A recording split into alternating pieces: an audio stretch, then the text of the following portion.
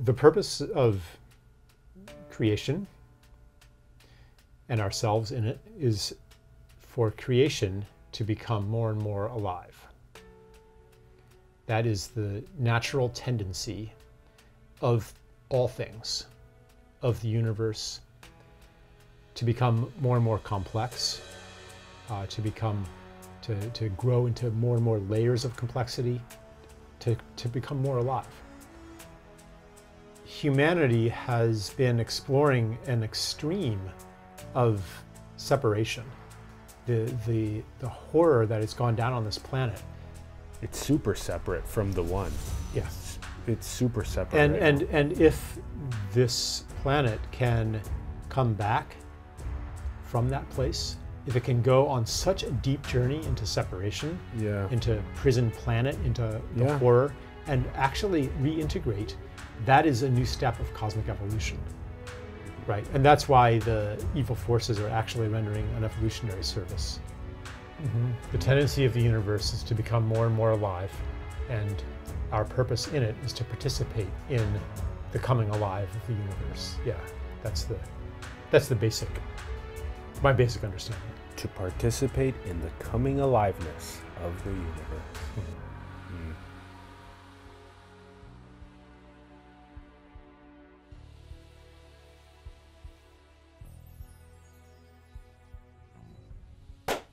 What's up, everyone? Welcome to Simulation. I'm your host, Alan Sakyan.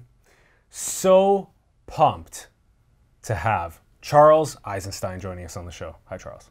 Hi, Alan. Thanks so much for coming on. Really appreciate it.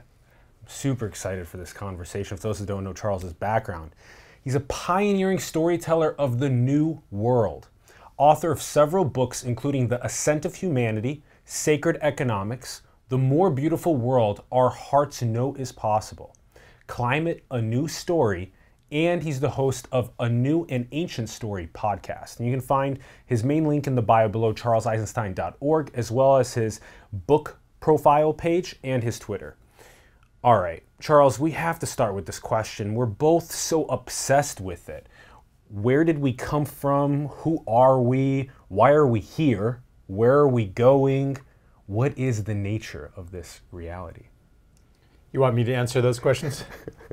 I mean, our culture gives us answers to those, and then we come up with our own variants on those questions, on those answers. And the answers that we are given by the culture don't really make much sense anymore.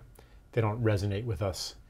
So my work is to offer different answers, or maybe even different questions, or different ways of finding the answers, or perhaps different ways of making ourselves available for the answers to find us. And seeing more and more the value in the question rather than the value being in the answer. The question being an expression of the life force. Underneath the question, there's a questioning, or you could even say a questing. So, yeah, you're probably not expecting me to answer those questions, but that's how I would begin to talk about them. I love that. It's the questing as the questioner of those questions that is this life force, awakening life force. It catalyzes such profound awareness and consciousness shifts when we dig into those questions, and the modalities that we can take, the different methods that we can take to bring that question more to the essence of our social fabric is beautiful. There's so many different ways to do so. Yeah, why do you even want to ask these questions? There's a force within you that will not actually be satisfied even when you arrive at an answer, because it's coming from the desire or the imperative to grow, to become who you can be. That's the animating force that is behind the questions. So it's not actually about finding the answers. Someone asked me today a question, something like, how do I reconnect? How do I find a way to belong again? And I pointed out that what you're really seeking isn't the how. What you're seeking is the actual belonging. That's the drive underneath. And I think a lot of times we take this drive, which could even be a frustrated life force that generates discontent, and then we displace that onto intellectualized questions, when those are actually sometimes even an escape from the movement that is trying to happen within us. So yeah, and here you are, doing this series, this podcast, seeking to satisfy a deep yearning by interviewing smart people who have answers. And hopefully inspiring other people who watch to care more about these questions and the way that these questions can impact their lives. Yeah. And like you said, a lot of people also come back to those questions and say that it is that question, that going on that quest is the journey. Right. Not trophy of an answer. Right. So the question could lead to other questions. Like that might be the Yeah. best effect of it. Anyway, I'm very happy to be in this territory with you, starting with the questions, and who knows where it'll go. I'm so interested in those questions, and maybe a good approach to it with you would be... Maybe I just said all that so I could avoid admitting that I don't even know the answers.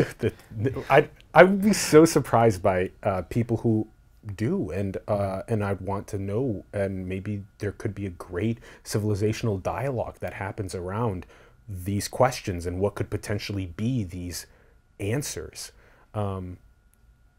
Let's approach this from this idea that whether you allow spirituality and mysticism and magic in with your understanding of the nature of reality, or whether you take a strictly materialistic, physical, scientific approach, you still go back in lineage, all of our parents and their parents and their parents and their parents, all of our ancestors, all of life on this planet, all of the stars and planets, all go back to the Big Bang. What created the Big Bang?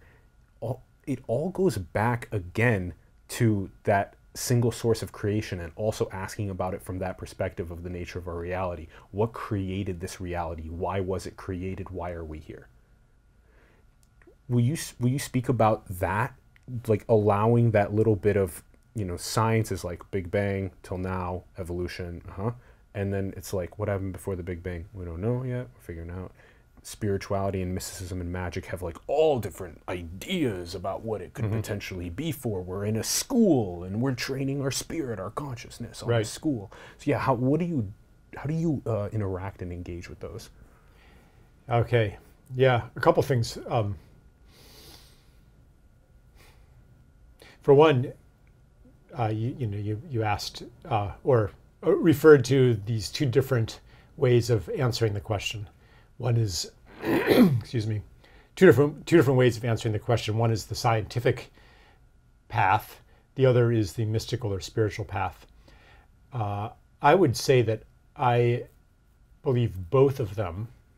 I am a materialist, and at the same time, I think that matter is so much more subtle and mysterious than we imagine, that when we fully comprehend or even take one step into a deeper comprehension of what matter is, we discover that it has the properties that we've exported onto spirit, and that matter is not actually matter, and that ultimately science is going to take us to the same place that other traditions of knowledge took us to. That science is challenging its own ideological limits. The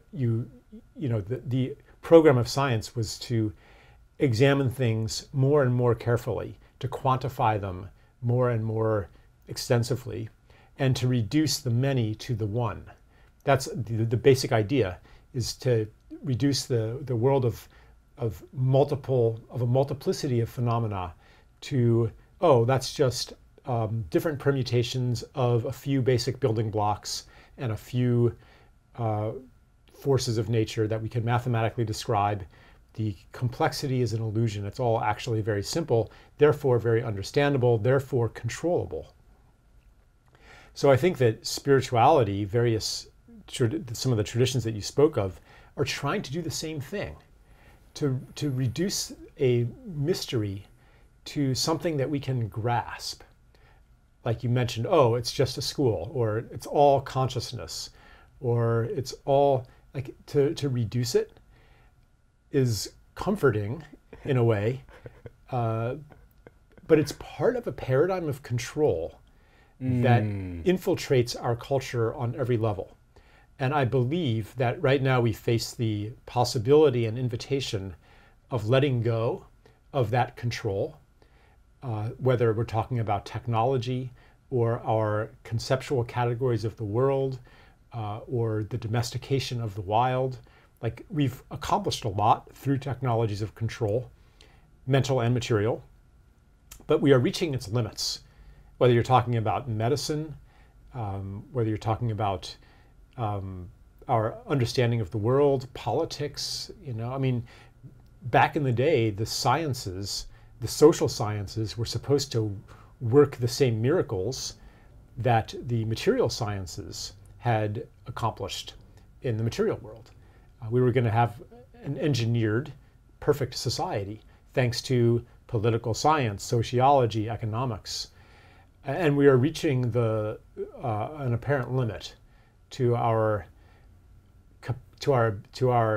ability to improve ourselves and improve the world. And so it's calling us into a kind of a revolution that is not just about replacing one reductionistic scheme with another one, but to maybe entertain the idea that reality is irreducible, that no matter how we confine it, categorize it, reduce it, there will always be something left out. And that thing that is left out will be an endless source of anomalies, or you could say miracles, or an endless source of humiliation. That something happens that doesn't fit into your reality picture, and you're like, wow, I guess I didn't know what reality really was. I thought I knew, but here's something that happened. And if you have the courage to accept that and not toss it into the garbage bin of anomaly, or I can't explain that, or that didn't happen, then, and you're able to take it in, then an expansion is possible, or an initiation into a larger reality than you had known. Does that make sense? Yeah. Yeah. I want to start with a couple points that you listed there. One of them being that this idea that maybe it almost seems like then this the reality being that I couldn't possibly, and I think nothing's impossible, but that I couldn't possibly be able to compress reality down into some sort of exciting and all-encompassing storytelling experiences that could awaken people and could just get them super excited to be alive and bring their unique consciousness forward into the world. And it's fine to do that. It's just that not to imagine that you have said everything, or that your particular offering applies universally to all people, to all times, to all situations. But it could be a story that makes people come alive and that carries truth in it, even if it is not the truth. Yeah. Interesting. So we can aim for the absolute best, as we would say here in Silicon Valley, compression algorithm of understanding the key essences, the essentials of reality.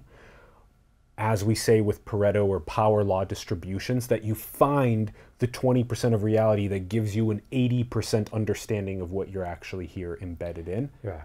And then if you can tell that story to the world, then that at least gets it out in the most compressed and excitable way. But it requires not only your parsing for signal, but it requires you to be a really good artist and designer and storyteller to get it out and land in people's hearts.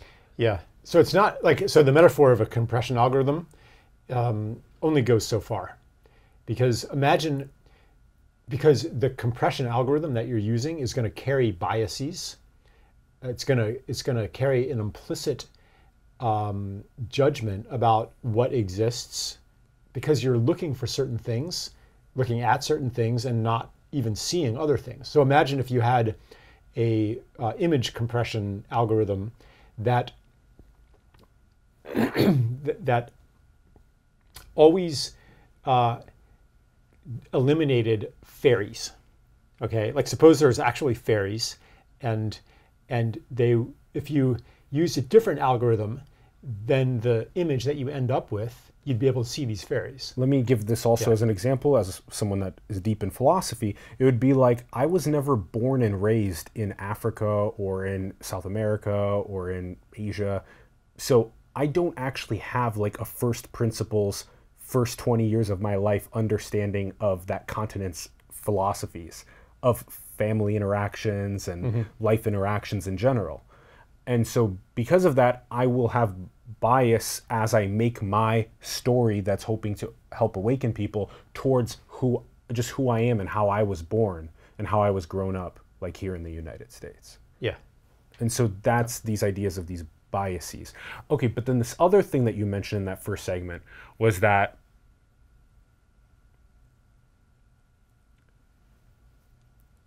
this idea of letting go, it's both incredibly beautiful, yet it's like, if I let go and then if you let go, you wouldn't have written your books. Maybe. I wrote my books because I let go. Because you let go. Okay. Because I let go of what I thought I knew. And that opened up vistas that would have been veiled by the distorting lens that I had grown up wearing. So it's not like, it's not actually letting go of knowing anything. That's not what I'm talking about. It's to recognize that the map that you are carrying of the world is just a map. And that's not bad. I mean, it's useful. Maps are useful. But at some point in one's development, the map becomes like confining. You realize that there are things that it's not showing. And I think that that's happening on a collective level too. There are features of the terrain that are super important, that are invisible on the maps that we have inherited from our modern scientific tradition. Okay, so our map, aka worldview, is limited to the stimuli that we've taken in growing up and experiencing as adults, and from our lineage, etc., and to our experiences that we've had. And so then there are certain aspects to our existence that are really important that are maybe not embedded in our worldviews because we have yet to have discovered them. And the idea of letting go has something also to do with that. Good luck parsing for all of those really incredibly important things, because if you can do that. You can go out and parse and find these things, but also just know that having a more, peaceful, equanimous, interconnected relationship with your North Star and your journey here is beautiful as you go and parse and find and seek and disseminate after you synthesize. Yeah, you could say that. So these maps or these worldviews, belief systems, whatever you want to call it, these are not purely intellectual. they reveal the world in a certain way that resonates or co-resonates with a state of being of your own. Yeah. So as you change and fully inhabit the particular reality that you have constructed, or that we have constructed collectively, and grow into that, and then eventually grow up against its boundaries, then the reality starts no longer to co-resonate with who you are becoming. And that is the time to let go. There's a time not to let go. There's a time when a worldview or belief system, it's totally working for you, and your job is to grow. And if somebody comes and criticizes it, you're going to be like, yeah, whatever, or you're going to be defensive. You're not going to be willing or ready to hear it. And that's why I'm not out there like trying to convince people that their map is wrong, because I respect, like, there's a time, there's a phase of growth, there's a phase of limits, there's a phase of crisis, there's a phase of dissolution. And my intention then is to serve whatever phase, whatever is ready to happen. And if it's not ready to change, then maybe I'll just tell a joke. Maybe I'll just show some love or plant a seed that might sprout many, many lifetimes in the future. Okay, there's also something about this letting go that is, in a sense, hard because we desire to build the new world that our hearts know is possible. We want that world. We all collect, in many ways, our nodes, making changes, aiming to get to that world. And this, so it's would you call it some sort of ebb and flow along the way of both building and creating, and also letting go and being interconnected? And letting go is not something that you can actually do. Usually, for me at least, it comes despite my doing. It comes when I can't do anymore, when I'm hanging on to the precipice with all my might, terrified of falling, and finally my grip falters and I can't hold on anymore. I like that. Then I let go. It. That's a great analogy. Okay. Yeah. So it's like you've done a great amount of the work towards that beautiful world we all know in our hearts is possible, and then there's the moment of us realizing that, hey, it's time for me to go play with my kid, or for me to go on that date, or for me to go and exercise, or for me to go and do the other activities that could be part of the essence. And there's also something there that speaks to Taoism quite a bit, being on the way, but also, are we on the Tao? Are we on the way? Have we veered completely off? What are your thoughts about that? Yeah. When you're in new territory, then how do you know what the way is except to take wrong turns and false paths? You can only discover the true path by walking the false path. So you could say that there is no false path. There is only learning from errors and infinite opportunities to learn from those errors, including the errors that you regret for your whole life and wish that you hadn't done that. Somehow those mistakes are recorded in the collective field. And I therefore feel grateful for all of those who have come before me, who have made the mistakes that I no longer need to make, because their regret is recorded in our collective consciousness. You're tapping in to learn from that mistake, and then not veering off on that. Everything you do is on behalf of all beings. Would you call this like a karmic lineage? I would call it a universal principle. Everything that you do is on behalf of all beings. This is similar to the bodhisattva vow, in which you declare an intention to work for the enlightenment of all beings. But what I'm saying is that this vow is unnecessary because it's already happening. So a more subtle form of the vow is simply a statement of recognition that actually I am working on behalf of all beings, that it's already true. Paradoxically, the statement that it is already true, the statement, the recognition of it, makes it true. This is, getting into some mysteries here. But so I guess I want to say this, though, because one of the formulas that has guided the modern separate self, the modern individual, is this heroic striving, this idea of attainment, this idea that always comes up in the question, well, how do I do it? That question may be based on false premises. To turn everything into something to accomplish, including your spiritual development, something that you exert your will to do, to find something to overcome, find something to fight. That whole template. The action of non-action. That's just one way to do things. So that whole, so how do I do it? That assumes that you are doing it. But what if it's being done to you?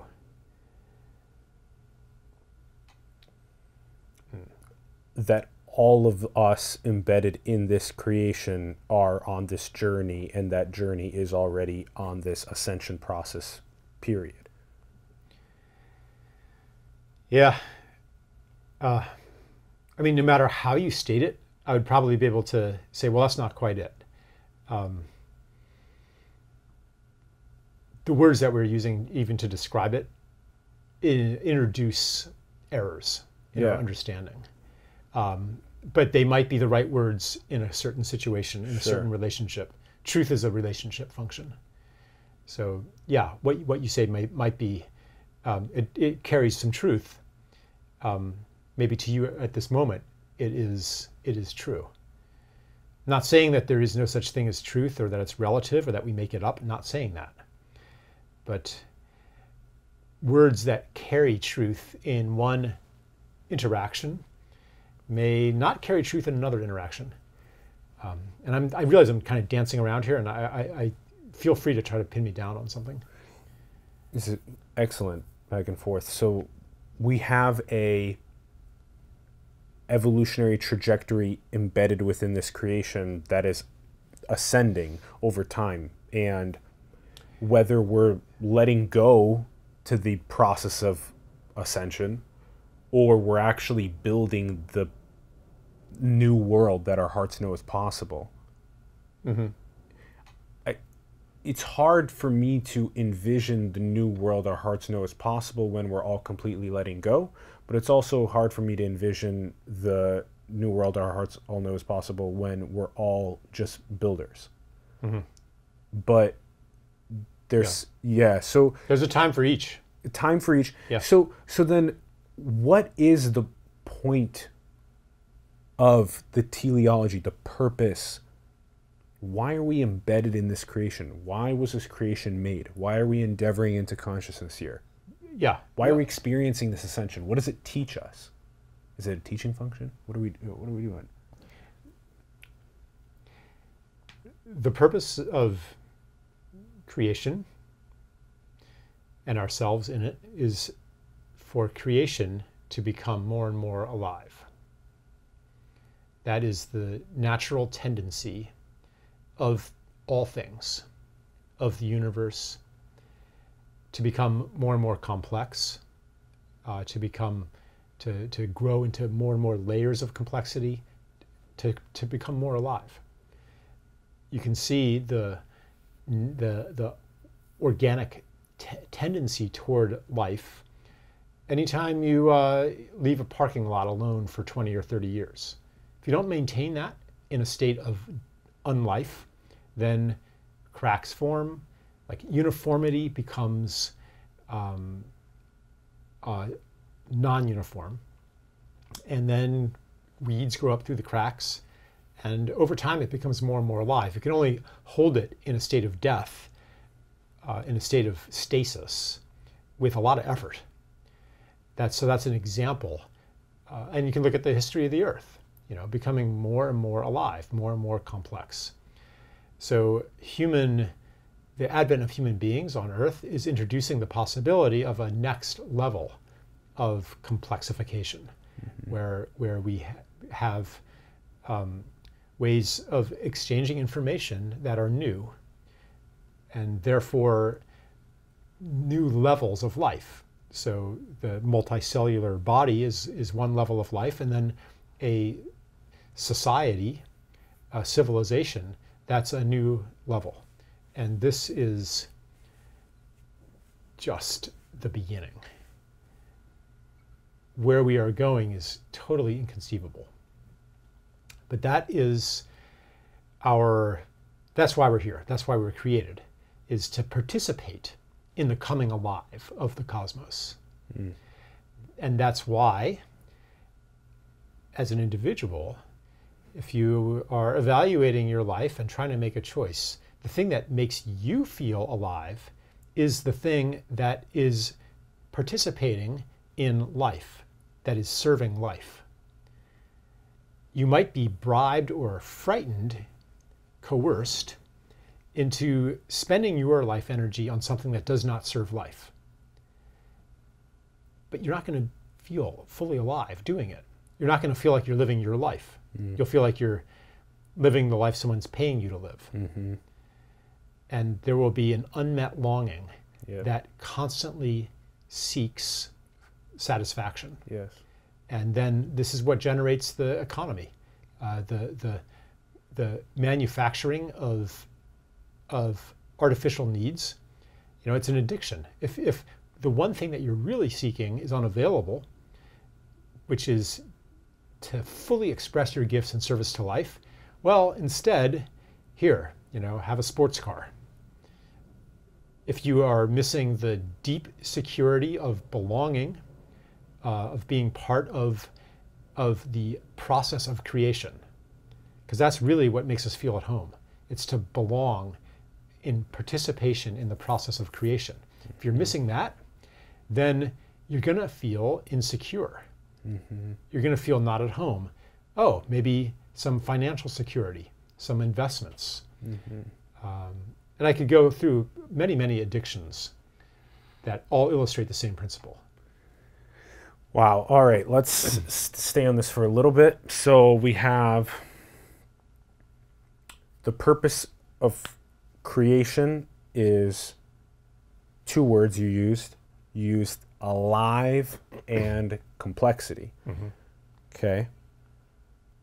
Life is the name that we give to a certain unfolding of complexity. Okay. Yeah. Life is us giving the name to the unfolding of complexity.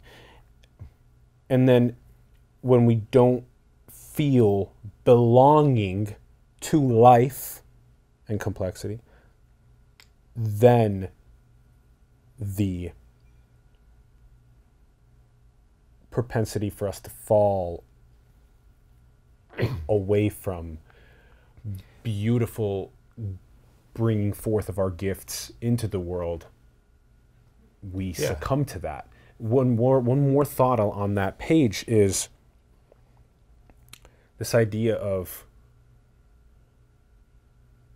the Ouroboros theory of source, that rather than thinking linearly from simplicity to complexity, that we think cyclically, that once we have the initial source code that made us, that made creation, that we then embed that in our complexity and start the next cycle of creation, of life, evolving to complexity again. And that therefore we are embedded right in it. And that this function, this objective function as you list, is life and complexity. And then more life, more alive, creation feeling more alive. Yeah. More conscious experience, more finding meaning We're finding, expressing creativity. Would those be good words? Would you say meaning, consciousness, creativity, gifts, gems? Yeah, I could play with any of those words.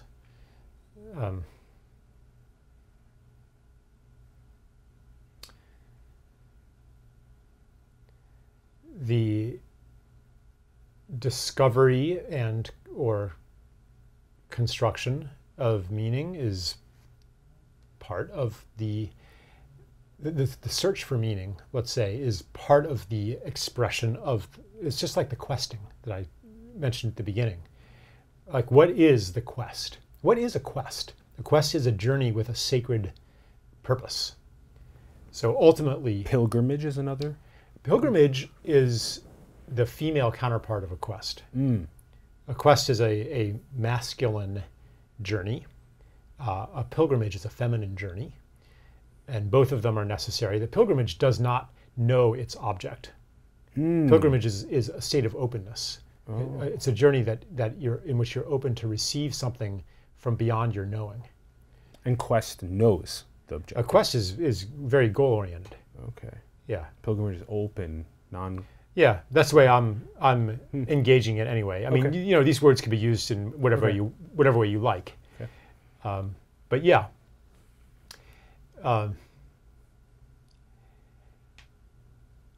Pilgrimage, you're not trying to accomplish anything that you know. You're opening yourself to be accomplished by something, by a place. Something's going to happen to you. Anyway, yeah. So what is the quest? What is the sacred purpose? What is the driver of our questions? Why do you want to know the answers to these metaphysical questions? Like, where's this curiosity coming from? And I would say that it is an expression of of your deep imperative to participate more fully in the coming alive of the universe. That's a great. That's what drives it. So the feeling of many of us here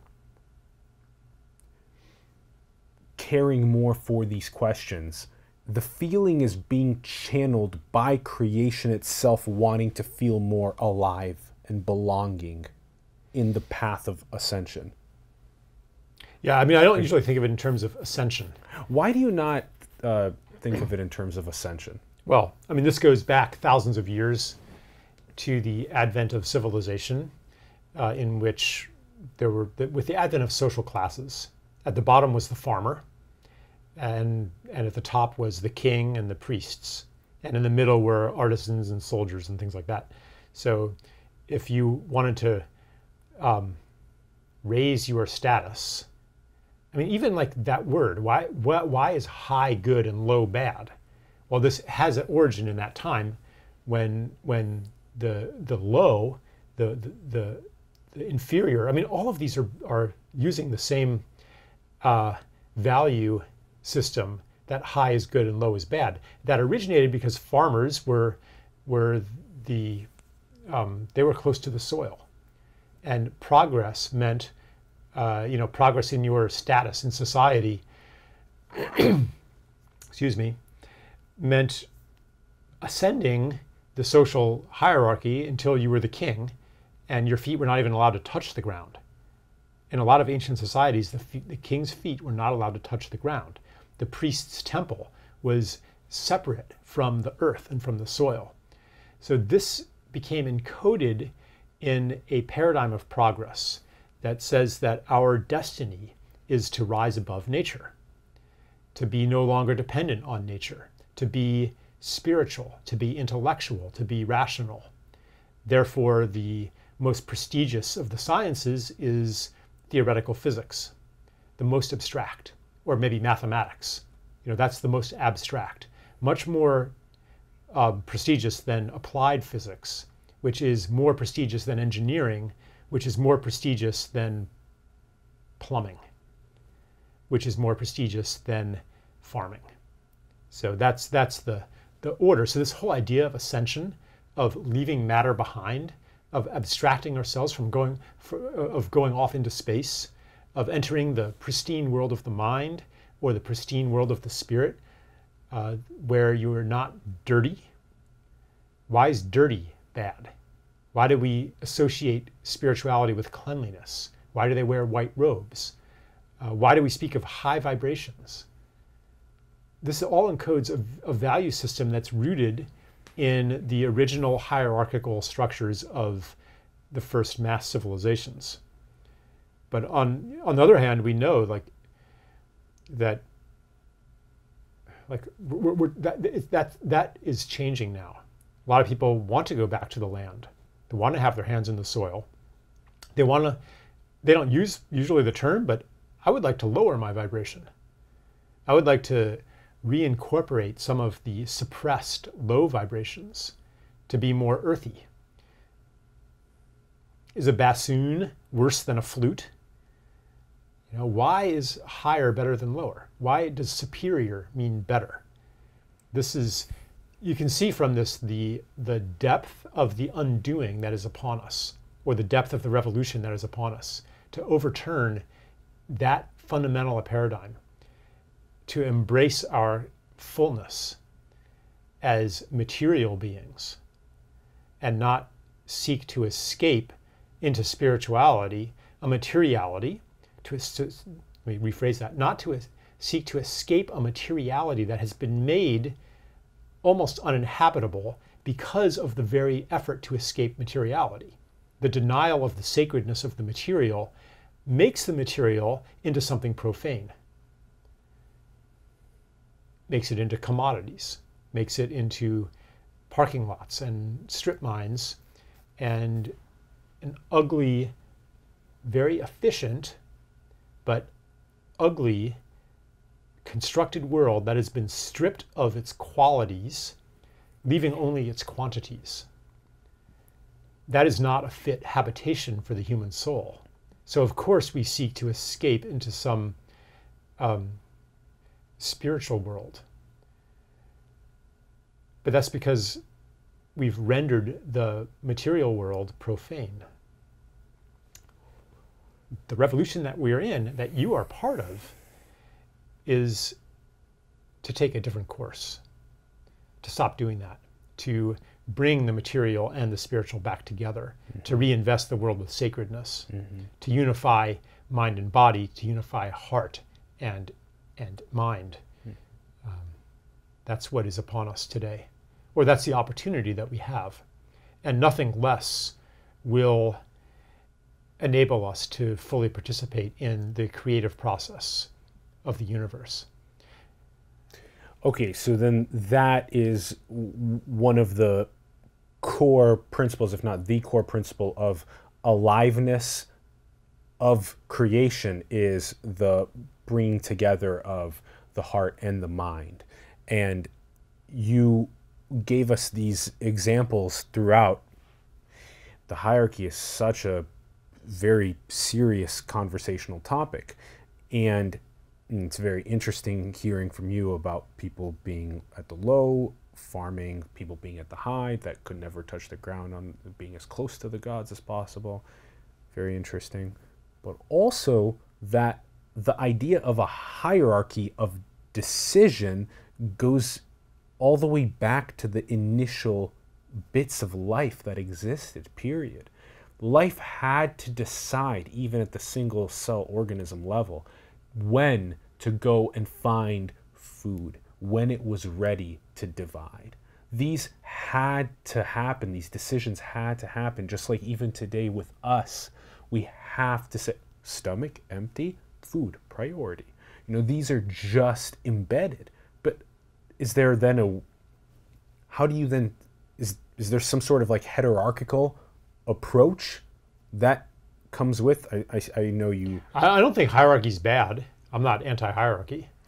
Okay. Yeah. So and I'm not anti-structure. How does a hierarchy work with this? And again, you didn't use this process of, or you didn't use this word of ascension. You actually kind of described in a way why you weren't using the word ascension, because we are we're fishing back down to find these roots of our interconnectedness with nature and boomerang that back up to where we hope to continue evolving. Is that kind of the Yeah, it's mechanism? incorporating some missing pieces, some neglected pieces that are invisible from within our operating maps. We could return to that metaphor as well. Things that are barely even recognized to exist, or are relegated to the margins, or devalued. In our economic system, for example, anything that is not easily convertible into money tends to get devalued. Even love, intimacy, family. It's not that we say that those are not important, but what do you have less and less time for the more you are immersed in a money economy? What gets functionally pushed to the edges? The way that I recently unpacked it myself was, I think the first thing that goes is sleep, which we spend a third of our lives doing, and is so crucial to our wellness. So crucial. Okay, then the next thing that goes, like you were, I think, just listing, love, family, time with your kids and your friends. And because why? Because I need to climb up the hierarchy. I need to make more money. I need to. Or it could just be economic desperation. It's not necessarily that you're possessed by a delusion. I mean, I think the median income in the United States is it's under $40,000. People are working, 2 or 3 jobs. So it's not that, people adopt these distorted values. It's that the system enforces these values, whether we embrace them or not. So systemically, what gets pushed out to the outskirts, to the margins, what gets sacrificed, it's the things that are not measurable. If something's not measurable, if it's a qualitative property of life, then it's really hard to subject it to the market, to incorporate it into economic growth. And so we have a society that is getting richer and richer in everything that we can measure.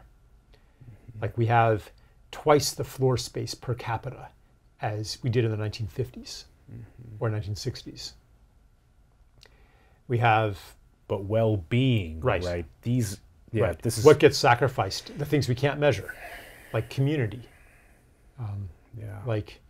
You can kind of quantify leisure, but it really, the essence of leisure escapes quantification. You can measure time, but you can't measure how you feel in that time. Do you feel like you are on your own timeline, that there's nothing hanging over your head? So people might have, actually, I think even measurable leisure peaked in the 1970s in the United States. I read that somewhere. I don't know if it's true, but yeah, because that is around the same time that median male income became stagnating compared to the GDP, which is continuing to increase. Yeah, in a lot of ways. Where are those fruits going? Yeah. Apparently, 50% of all new income that's generated goes to the 1%, which is mind-blowing. And then the question is, first is, how did they do that?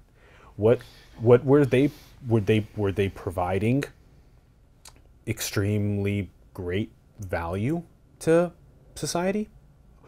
Were they reshaping rules and regulations in just their own favor? And could it potentially be that people that are of such a high amount of money making have the greatest amount of potential to increase the amount of aliveness that this creation roars with? But this is a very tough thing to dive into and understand. Yeah, I mean, we could talk about that. My point was more of the systemically enforced values of the quantifiable. The economic machinery, in a sense. That's right. Yeah. You're born as a child and you become embedded in the economic machinery. There's like no exit door left Right. on the economic machinery. And the non-economic parts of life have receded certainly over my lifetime. There used to be a lot more of life that was not in the money realm. Yeah. You know, like if you needed to fix your roof, you might not even hire roofers. Like some neighbors might get together and help you. That maybe was more in my father's generation than in my generation, but there was still some of that left. Childcare was often not a paid service. You know, neighbors would watch the kids and so forth. Cooking was not a paid service. Mom cooked. Supermarkets didn't have delis, or they didn't have like prepared food. People didn't eat in restaurants as much. Advice, companionship.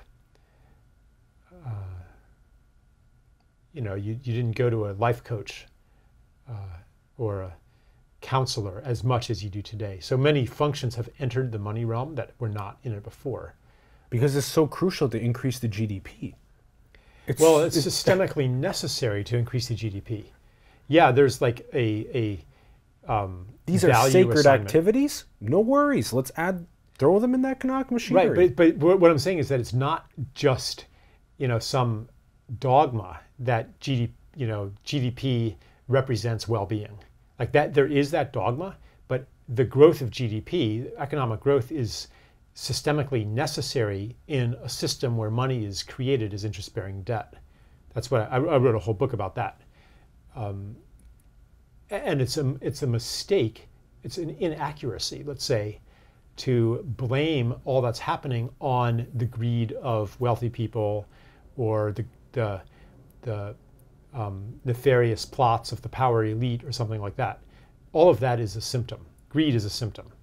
The neoliberal austerity programs are a symptom of a deeper imperative of the system.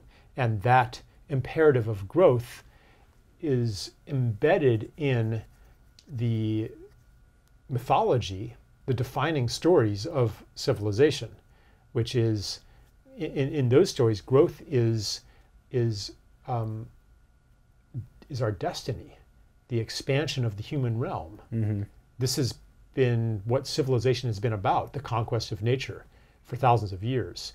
And even in science too, the ambition of science is to bring more and more of the world into the realm of the quantitative.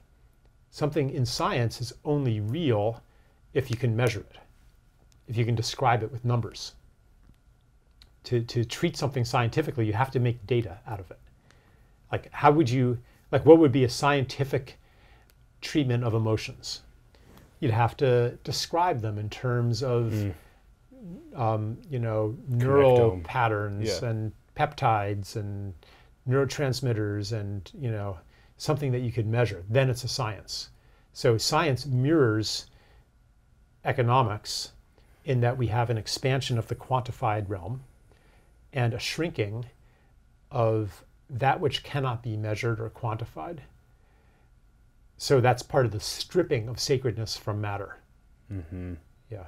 That's really abstract. I hope I didn't go too far into that. That's beautiful, though. Yeah. Okay, so as we grow, which we're on trajectory to continue growing and becoming more alive, that, again, this boomerang function of going and grabbing that initial interconnectedness of all things, the nature, the beauty, those things, and embedding them in our future. So this seems like, okay, we're in creation. Creation is about increasing aliveness and complexity. In order for us to best do that, where we are today is to look back at some of the things from our past, this deep, again, aliveness of interconnectedness, of unity, of nature, of these types of things, and embed them in as we go forward. So in a sense, I was mentioning this to you before we started, it really feels like things are moving in the direction of making super intelligence. Mm-hmm. Everyone and their mother's talking about AI. Everyone's now talking about quantum supremacy. People are talking about indistinguishable virtual realities, neurotech, biotech. Everything is up and up and up and up and up and up. Yet the most popular things that people are watching on video in China and the United States are many times these primitive technology YouTube channels and on their Chinese correlate platforms, that people are literally watching how we used to hunt and gather and build with our hands in nature and embedded in the trees while we program super intelligence. How does that function sit with you? Okay. All right. So first, I'll say that I'm not, opposed to AI or opposed. I don't think that this is all a big mistake, but I think that we have to recognize what the appropriate application of the technologies of quantity is. What is the appropriate application of the technologies of quantity? They can accomplish certain things, but it is a mistake to think that everything can be brought into that realm. So, like take AI. If you can describe a problem numerically, like if you can define a desired outcome in terms of some data, like say chess, like there's no ambiguity about what victory is in chess. You can describe that algorithmically, and you can then create a self-adjusting artificial intelligence program that can play chess better than a human being can.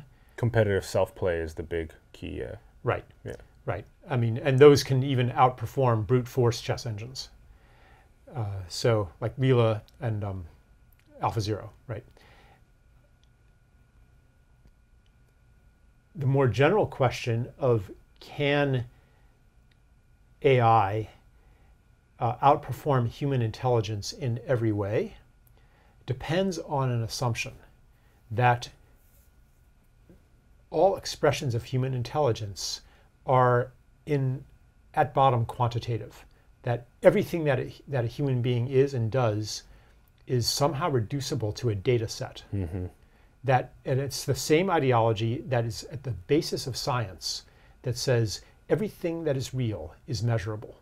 This goes back to Galileo. Mm-hmm. The ambition of science is to encompass everything in number. That to assume that is possible is to make a statement about that is a metaphysical statement. It is a doctrine about reality. Only the measurable is real, and that everything is measurable. Everything can be reduced to quantity. Maybe it's true, but we have to recognize that that is an assumption. And what I have observed is that, like if you look at AI generated art or something like that, there's always something missing in it. There's at least what I've seen. For now. Right. So is that always going to be the case? Is there something in beauty that escapes quantity, that is beyond quantity? Is there something else? If there isn't, then there's no reason why AI can't become more human than human beings are, because human beings aren't actually human. We're just we too are reducible to a bunch of space-time coordinates operated on by mathematical forces. That has been the reigning ideology for a couple hundred years. Most human beings who have lived on Earth did not think that. They didn't think that nature was, in essence, predictable and controllable. Mm-hmm. And I think that we are discovering that it is not. That there are, well, I could go in different directions with that, but maybe I'll just pause right now. Okay. Yeah. All right. There's within me this urge to understand from your perspective, that it seems to be more and more that there is this desire for owning nature, owning other humans, owning the planet, owning the next celestial bodies that we go to, owning the substrate that everybody goes into to play in these virtual worlds. It's all about who owns it. It's all about that. Yeah. What forces are at play in creation that are not tangible and visible here in this physical world?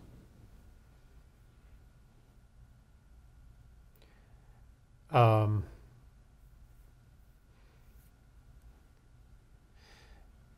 trying to decide whether to comment on the expansion of the realm of the owned, or where you got to from that. I'm trying to see the link.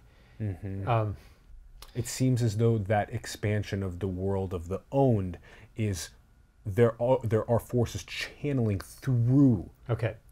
Yeah, the desire to expand the realm of the owned, or let's take it on a personal level, the desire to own more and more, is the desire to expand the separate self, and to exert. It's a desire to dominate. If you own something, then you decide what happens to it. You get to. This is the ancient Roman concept of ownership.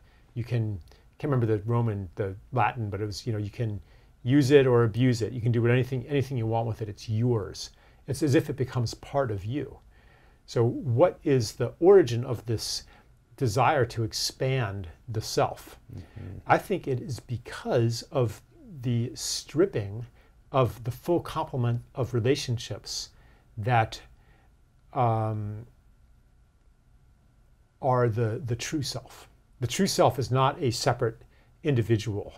The true self is not a skin-encapsulated ego. It's not a bubble of psychology inside of a flesh robot. That is a truncated version of the self. The true self is a nexus of relationships that include everything. It is a holographic mirror of all that is.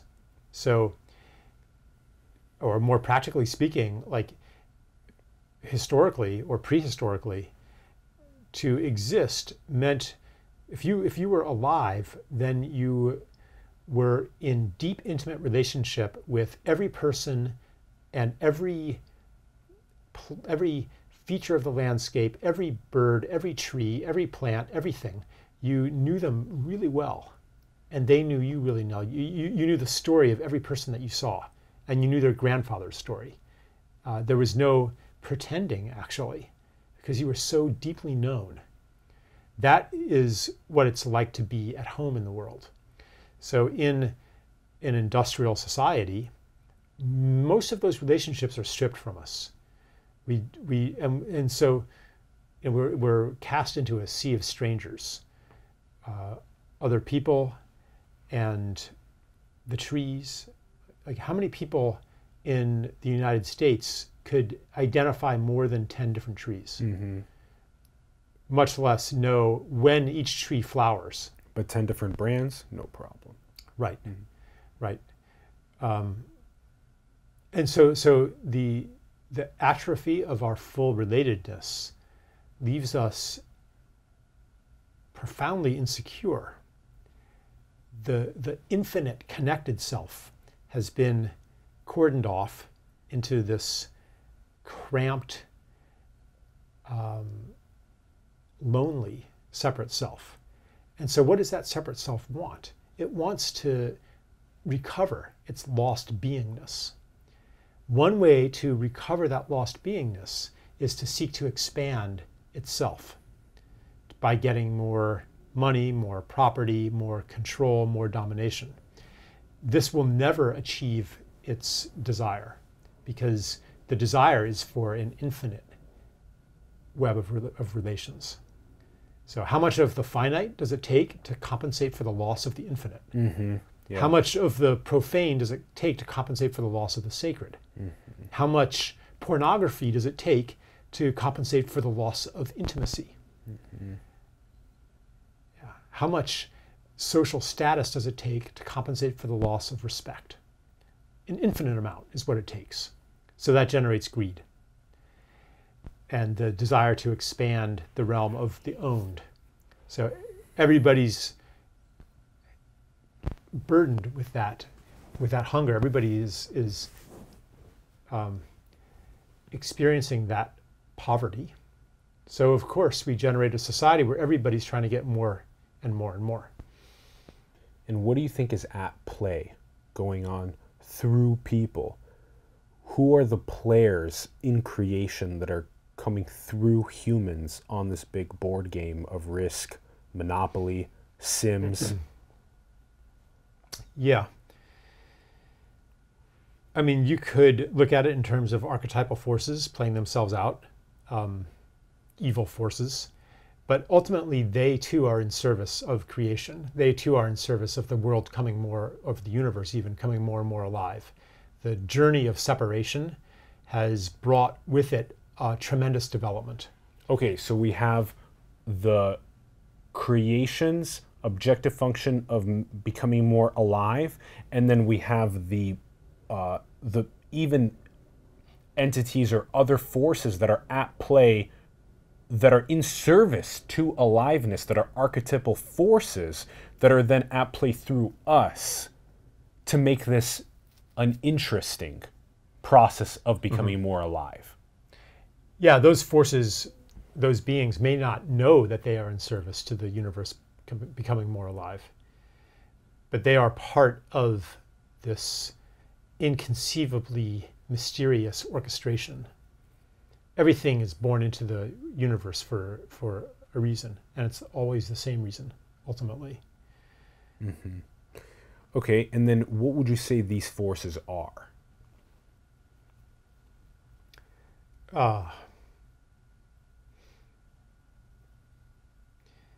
They are beings. What are these beings? There's many, many kinds of these beings, and different cultures have different names for them.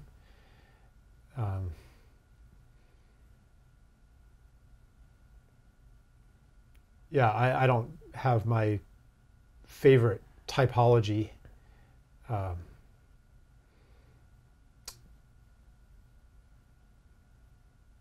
There's many ways to look at it. Yeah, I mean, we could go into, I mean, there's whole it seems like taxonomies of, extraterrestrials or non-material beings. Sure. Yeah, I haven't. I have some of these taxonomies on my radar screen, but I haven't elaborated on them in detail. You have to ask somebody else about that. And different people have different answers. We've had a couple people on the show that talk about, you're right, there's different answers. The taxonomy of the classification of forces or entities that are at play through us on the planet is fascinating. And then we also very frequently talk about the interplay between them in this, what seems like both a beautiful aliveness that's coming, but also this predation farm. A predation farm and a aliveness that are going up at the same... So yeah. And the line is becoming so much more thin that it's becoming more transparent. You can tell who is awake and who is not more and more easily through the transparency that is coming with the internet and exponential technology. Okay, so let me say that so let's step into the world of nefarious evil forces, the negative alien agenda, all that kind of stuff. I assume that you're a little bit, or maybe a lot, familiar with it. Okay. These beings are only able to operate in co-resonance with a human state of being. We're not their helpless victims, but our personal and collective evolutionary stage necessitates these archetypal forces to be at play with us. They are part of the full exploration of the particular corner of the realm of separation that civilization is exploring right now.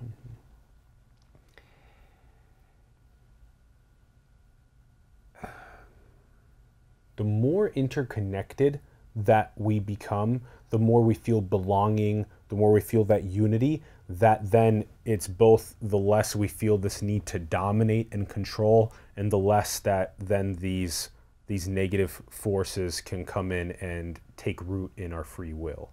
Yeah, that's true. And humanity has been exploring an extreme of separation. The horror that has gone down on this planet is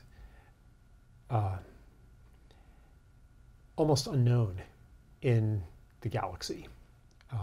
It's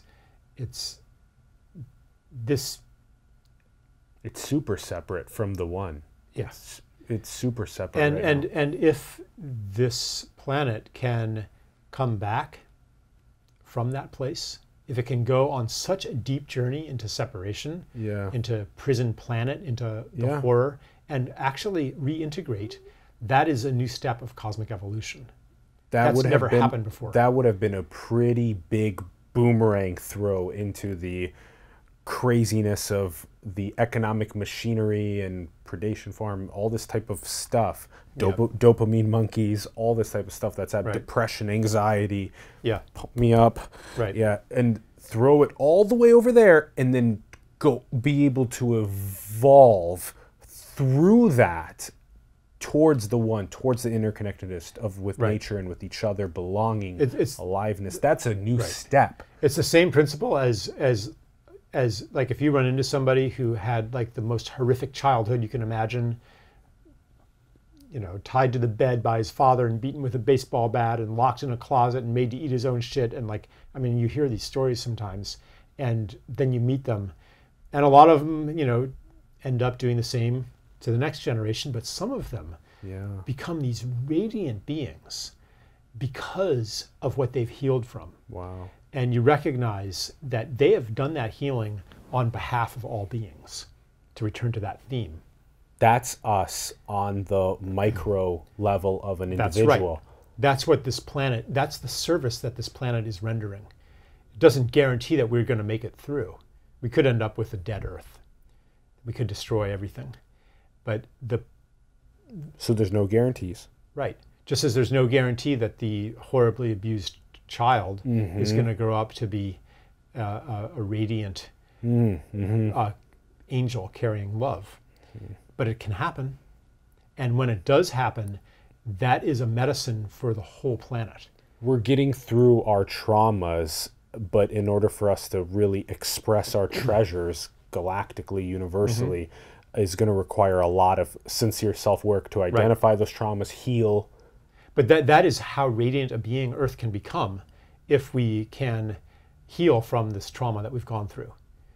Every time somebody, like, that's what I say to people when I run into people who have really suffered horribly. I say, like, if you accomplish nothing else in your life but to heal and not pass that on, you're actually demonstrating a principle of healing to the whole planet. If it can happen to you, it can happen to everybody, it can happen to the planet. You're shifting reality into alignment with your own healing by healing. And the same, on a planetary collective level, the same principle operates.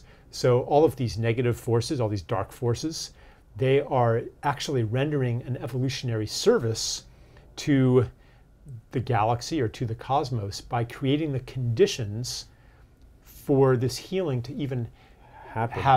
To happen. And this resonates with certain Gnostic teachings that say that the world is in the hands of a usurper, that there's a false god that is actively making hell on earth.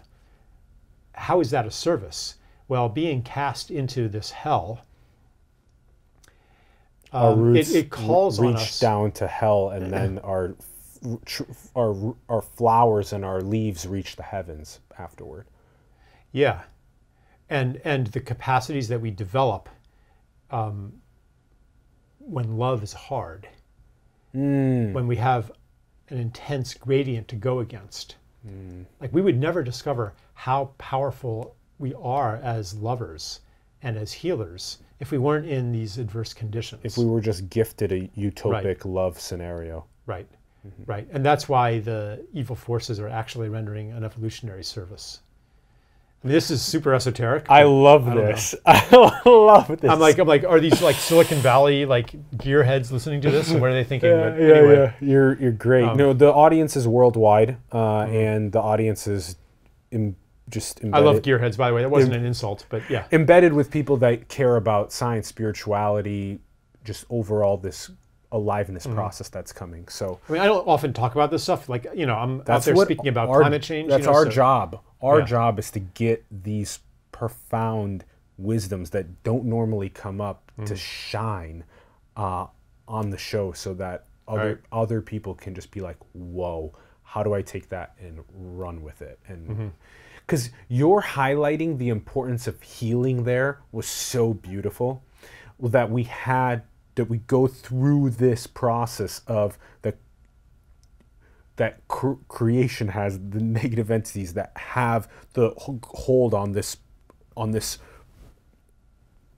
predation farm at times, that then creates the incredible amount of love that there's no guarantees that we get through the little tiny pinhole that we have to get through in order to make sure that we continue the process of aliveness. But when we do, we will have learned and loved at unprecedented capacities that then we embed in where we go. I think that's very beautiful. And there's a bigger mystery here too. Okay. Even if this planet doesn't make it, still every contribution we make toward this passage still registers in effect. So this is hard to understand from the perspective of linear time, but no action is wasted.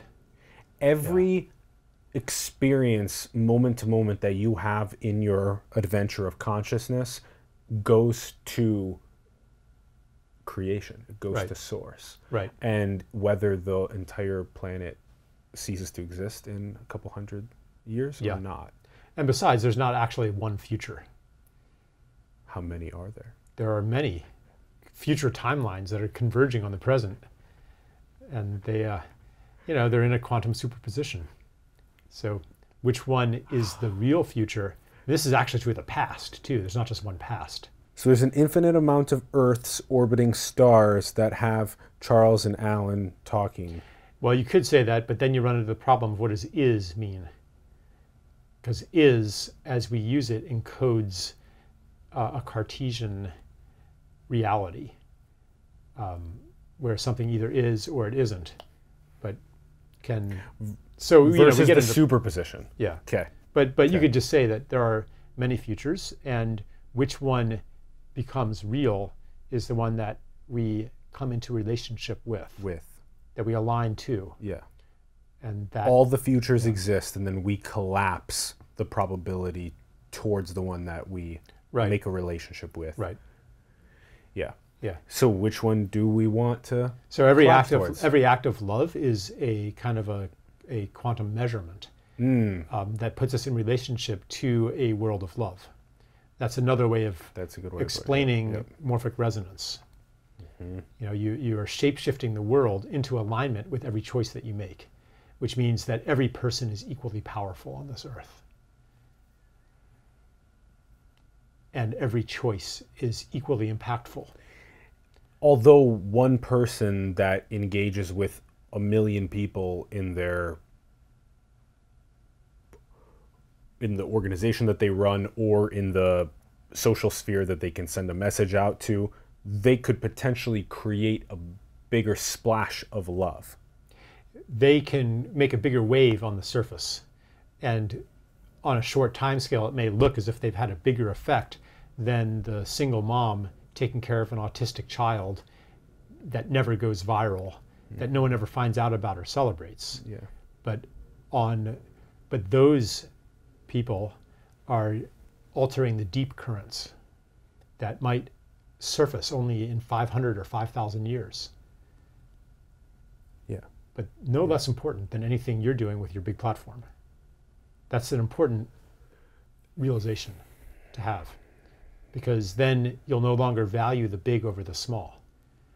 You won't necessarily devalue the big. Maybe your calling is to do something, on this level, but you won't think that you're more important than anybody else. That's also a very interesting thing to quantify / feel that it becomes part of your ethos when someone sits with millions of people that they can disseminate content to, versus someone that's, like you said, raising a child that is having troubled experiences with the natural world. That maybe like the care that goes into raising that child, maybe because of that, that child turns into a wonderful parent himself. Sure. And maybe that gets passed down and passed down and passed down, and maybe in 500 years, that's the person who is, the global leader. Doing incredible work just because of that. Just because of that thing mom that happened 500 with child. years ago. Yeah. Yeah, we don't know how this world works. Okay, that's beautifully said. We go a couple generations into the future, and you can see incredible effects of that. Yeah, that butterfly effect take off. Okay, I want to ask you about solutions. There are a lot of things that are being propagated as solutions to our boomeranging, going towards that interconnectedness and bringing that up as we build the super intelligence and as we bring more aliveness to the world.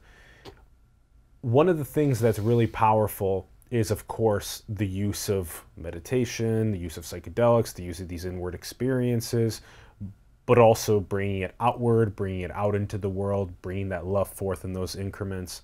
Another one that's literally a part of our social contract is inclusive stakeholding. So moving away from self-dealing, which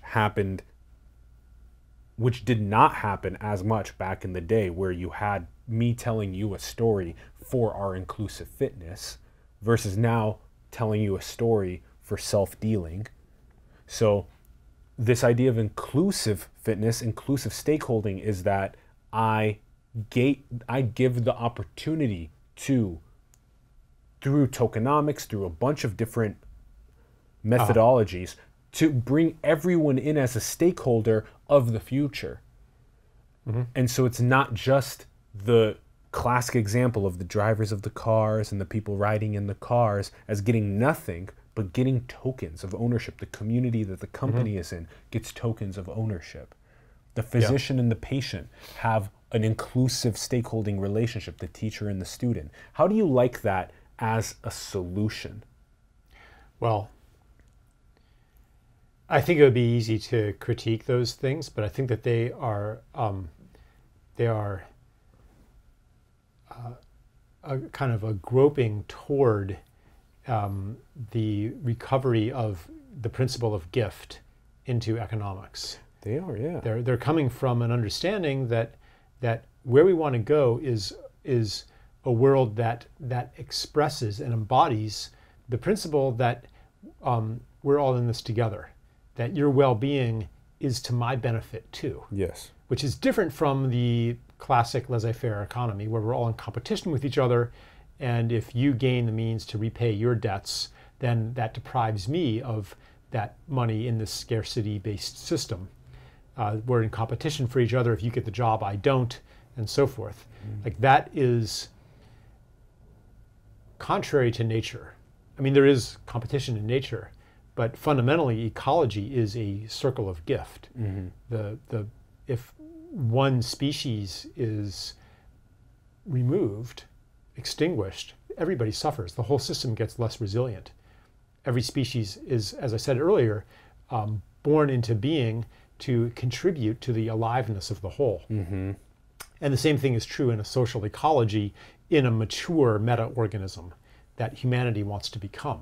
So these systems that you're talking about are kind of reaching for an economy in which more for you is more for me, just as it was in an ancient gift economy, where if you were very successful, if you were very excellent, if you were a great hunter, if you were really clever, then everybody would benefit from that because you didn't keep and hoard for yourself. Wealth was not an individual function. The best place to store extra food is in your friend's stomach. Right. Yeah, that was a quote from an indigenous person that I mentioned in my book. I store my meat in the belly of my brother. Because like this guy was like, the anthropologist said, why don't you store your meat? Why don't you smoke it? Why don't you keep it? You know, you kill a big game and you have a feast and you give it away to everybody, and the next day you have none left. And you could have security for a month. Why do you do that? And he was like, yeah, you don't understand. I do store meat. It's in the belly of my brother. He's generous. And then everybody's going to invite him to his feast too. That's how an economy could work, where you celebrate the success of somebody else because now they're going to have more to share. Compersion. I feel joy when you feel joy. Yeah. Right. So that's a spiritual principle. It's a movement of consciousness, but it has not yet manifested in our economic systems, in our organizations. So we're striving for that and trying out all these experiments. So in their actual mechanics, you know, I might be able to critique tokenization or, you know, all of these social currencies and things like that. I mean, there's definitely things to critique about them, but the underlying impulse, I believe, is a transition to gift economy. Yeah. Yeah. So then how about strategies for non-separation, experiences of non-separation?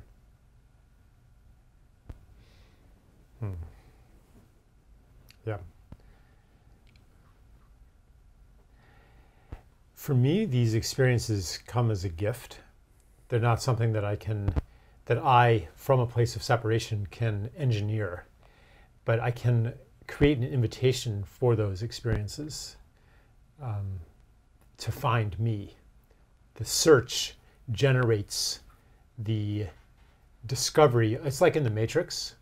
If you remember, Neo is on his computer typing in what is the Matrix. He's searching.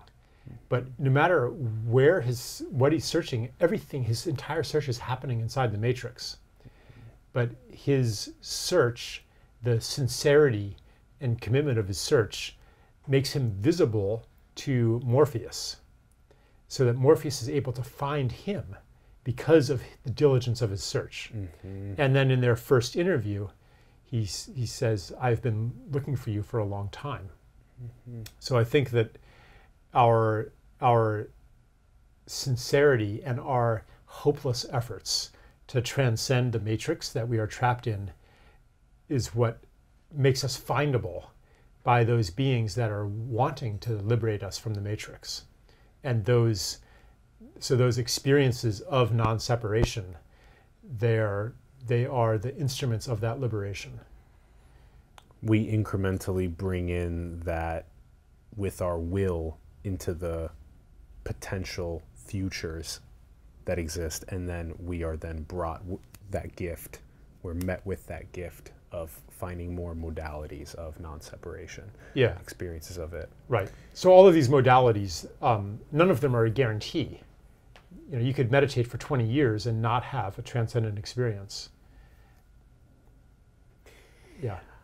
As someone that's obsessed with creation design, so literally being creation and designing the world that makes aliveness, more and more aliveness, how would you design creation? I would start by recognizing that any creation worth living in would be far beyond my capacity to design it. And to see myself, therefore, as a participant in a design that is unfolding, that is well beyond my understanding, that I might be able to contribute to. And then it becomes a matter of listening for or watching for the next unfolding of that design that calls me into participation.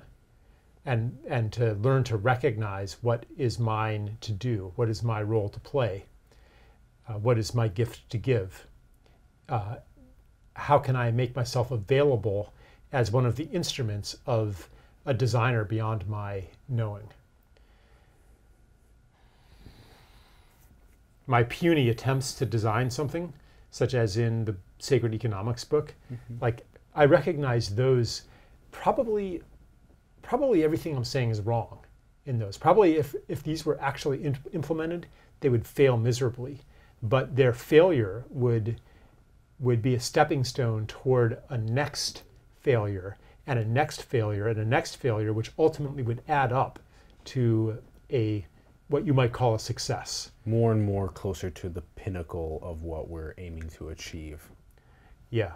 Well, these failures are part Stepping of the design stones. process Yeah. of a greater designer. Part of the creation process. Yeah. I'm obsessed with that designer question, and it's interesting hearing people's. Yeah, I mean, this idea that see, this is part of an ideology that holds the universe outside of ourselves as without intelligence, and then arrogates to human beings the sacred duty of imposing intelligence onto a world that has none, imposing order onto a world that has none. It's the ideology that says that the natural tendency of the universe is towards disorder, toward entropy, toward thermodynamic dissolution. And that is really an obsolete scientific view. The tendency of the universe, as I keep saying, is toward complexity. If that's the case, if there is an intelligence not outside the universe guiding it, not outside materiality, but inherent in materiality, if there is a organic constitutional movement toward order, toward complexity, then we no longer have to be the imposers of order. We no longer have to be the designers. So, but we can design with the source code to go towards complexity. Yeah, we can participate in the unfolding of complexity. But we're not like in the central driver's seat, nor will we ever be. Why will we not be if our... We can try, but we will recognize how limited we are as we do so. And the process of recognizing our limitations, the humiliation of crashing into our limitations. We thought we knew. We thought we knew how to do this. We thought we could design a perfect society or a perfect world, and look what happened. That learning process is part of a larger transhuman design process, like to set us up to fail, but it creates movement. It's part of these feedback loops, these nonlinear feedback loops that are so much bigger than humanity. So I'm not saying don't try, but if you can recognize that everything that we work with in our design toolkit is based on such a limited map, Yes. then maybe that recognition will allow us to learn more quickly from our mistakes, to not hold on to to something that's not working. But we gain more and more insight about the totality of the map of creation as we probe it more and more. Right. And then we, if possible, to gain all insight about the source code, the underlying source code from the initial source until today, the roaring complexity that exists, and then to be able to create another cycle of that ourselves, or quadrillions of cycles of that. The source code is infinite. Because then how else does it create more aliveness? But through us making more. That's part of the process. Yeah. What other things make more aliveness besides us making more creations, making more cycles? Well, there are many, many beings in the universe that are part of the unfolding of aliveness. What other beings?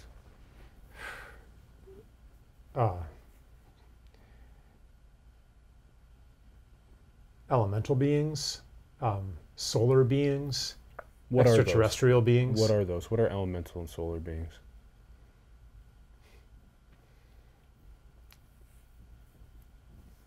they really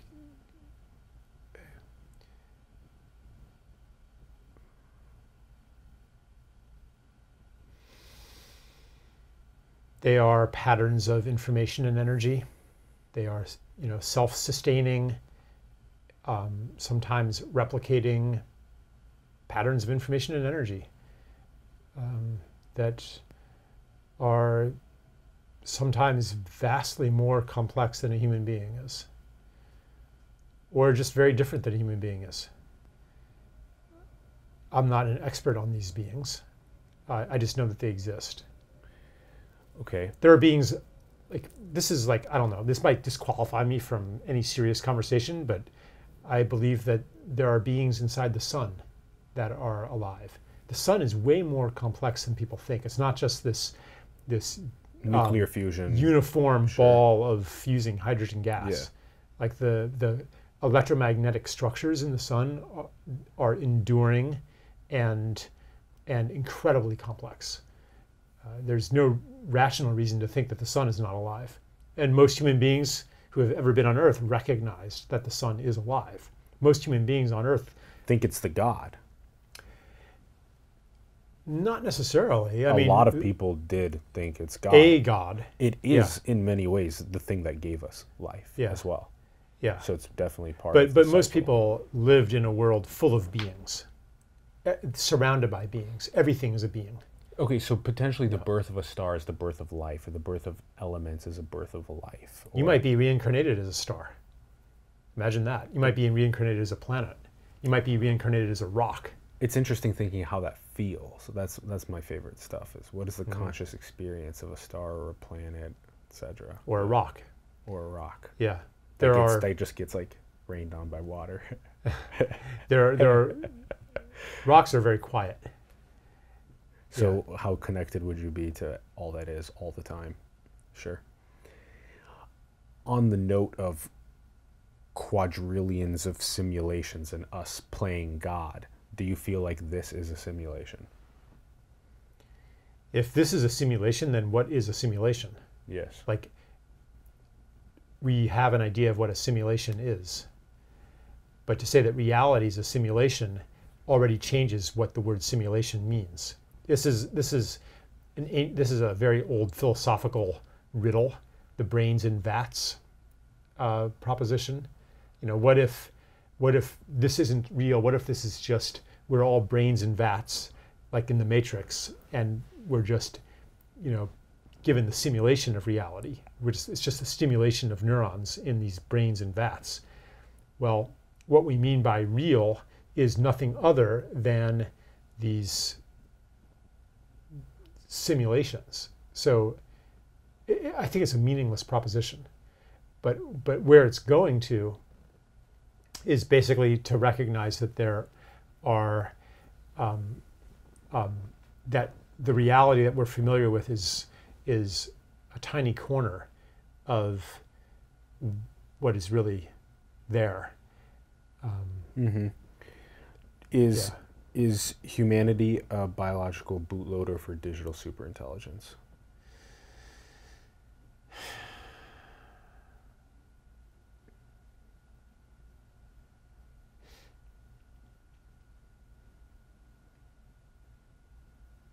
That is maybe only, that might be part of what we are. Digital superintelligence is an unfolding of complexity, but as I said before, its domain is very limited. From a quantitative mindset, it seems like its domain is huge, and that we could do anything with it. It could accomplish anything. But its accomplishments are limited to the tiny corner of the universe that is the realm of quantity. The things that can be achieved through the manipulation of data and number are, they look huge from where we are in a society that is dominated by quantity. All that stuff I talked about before, by efficiency, by the maximization of some measurable thing. That's what efficiency means. By money, right? another form of measure. So it seems like we're like the frog at the bottom of the well. And it looks like, and the well is the well of the quantitative, and therefore the, in principle, controllable. It's this narrow realm that we have declared ourselves the lords of, but it is very, very narrow. It's a tiny piece of reality, and there have been and still are cultures on this planet that are living in a much vaster realm and able to accomplish things that are totally beyond anything we or any of our AI could ever accomplish. What are those things? So, for example, this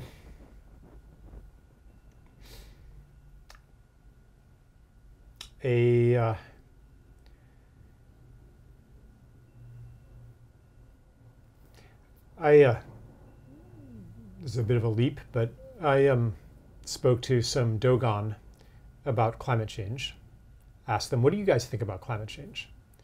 And they said, oh yeah, the climate is really spinning out of control. And the reason is that you've been taking sacred artifacts that have been buried ceremonially or placed ceremonially in key power places on the earth, and you've been taking them away and putting them in museums in New York and London, thereby disrupting the covenant that has been maintained between humans and the planet, that allows the planet to maintain a habitation for humanity. And you're disrupting that. So this is a technology that is completely off the radar screen. The technology of ceremony, the technology of Earth's power points. You cannot find those through any geological survey.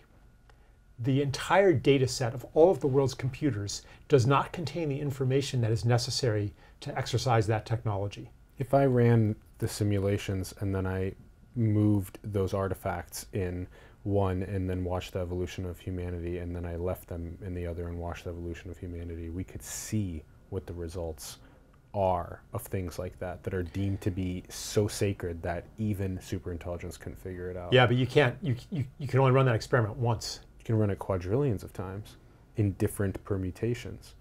That's the beauty of superintelligence. Well, you couldn't go back in time and move those artifacts and repeat the experiment. You only live once. Well, I would launch that many from the beginning and then be able to observe their evolution and then launch another quadrillion if I'd like, because we have the godlike superpowers of the source. But your ability to simulate it depends on the doctrine that you can reduce all of reality to a data set. Yeah, to a simple source code. And that does also have complexity that's non-data set oriented. So what I'm saying is that there are incredible capacities of human beings in relationship to transhuman powers that did not depend and do not depend on encompassing more and more of the world into a data set. That is a certain strategy for engaging reality. I'm not saying it's useless or bad, but what I'm saying is that it is limited. To achieve what the Dogon and other ancient cultures of course. were able to achieve, Sacred, yes. through superintelligence, that requires a lot of effort. But to limit superintelligence to a data set, I think also is myopic in a sense. There's more to it. We're crickets trying to imagine the big game. Yeah. Yeah, I don't know. I'm just sharing my view about it. I like this. And then how about the last question that we like asking our guests? What do you think is the most beautiful thing in creation? The most beautiful thing?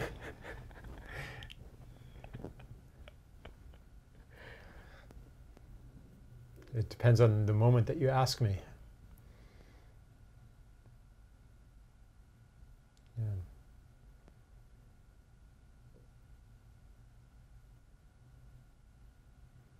How about now?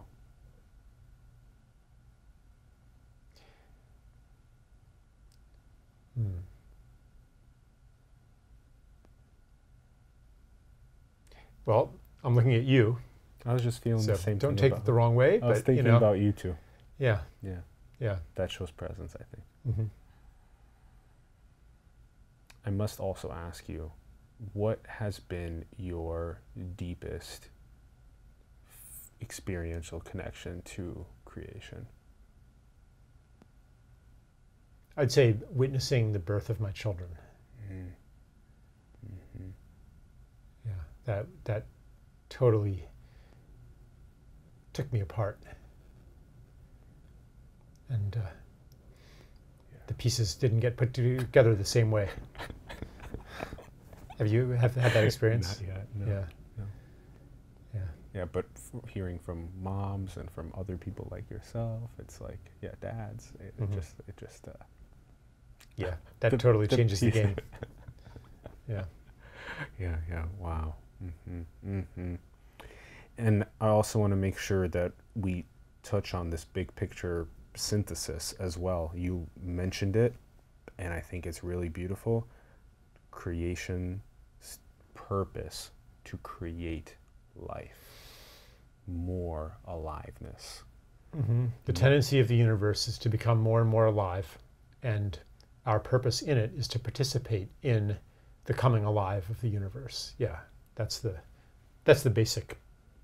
my basic understanding. To participate in the coming aliveness of the universe. Mhm. I love it. Charles, thank you so much for coming on the show. Yeah, thank you for having me on. We're so enjoyed it. honored. Thank you. Thanks everyone for tuning in. We greatly appreciate it. We'd love to hear your thoughts in the comments below on this episode. Let us know what you're thinking. Also, have more conversations with your friends, families, coworkers, people online about the conversations that we had on the show about these topics. Have more conversations about it and spread the word more around the world. Check out the links in the bio below as well. You have charleseisenstein.org. You have all of his book links. You have his Twitter profile. Check those out. Check out his books. Check out his website. Check out all that content, everyone. And also, support the artists, the entrepreneurs, the spiritual leaders in your organizations, in your communities that you believe in around the world. Support them and help them grow. You can find all of our links below to our show. You can help us grow. Join us across any of those platforms below. And also, go and build the future, everyone. Manifest your dreams into the world. Experience those non-dual states of awareness. We love you very much. Thanks for tuning in, everyone, and we will see you soon. Peace.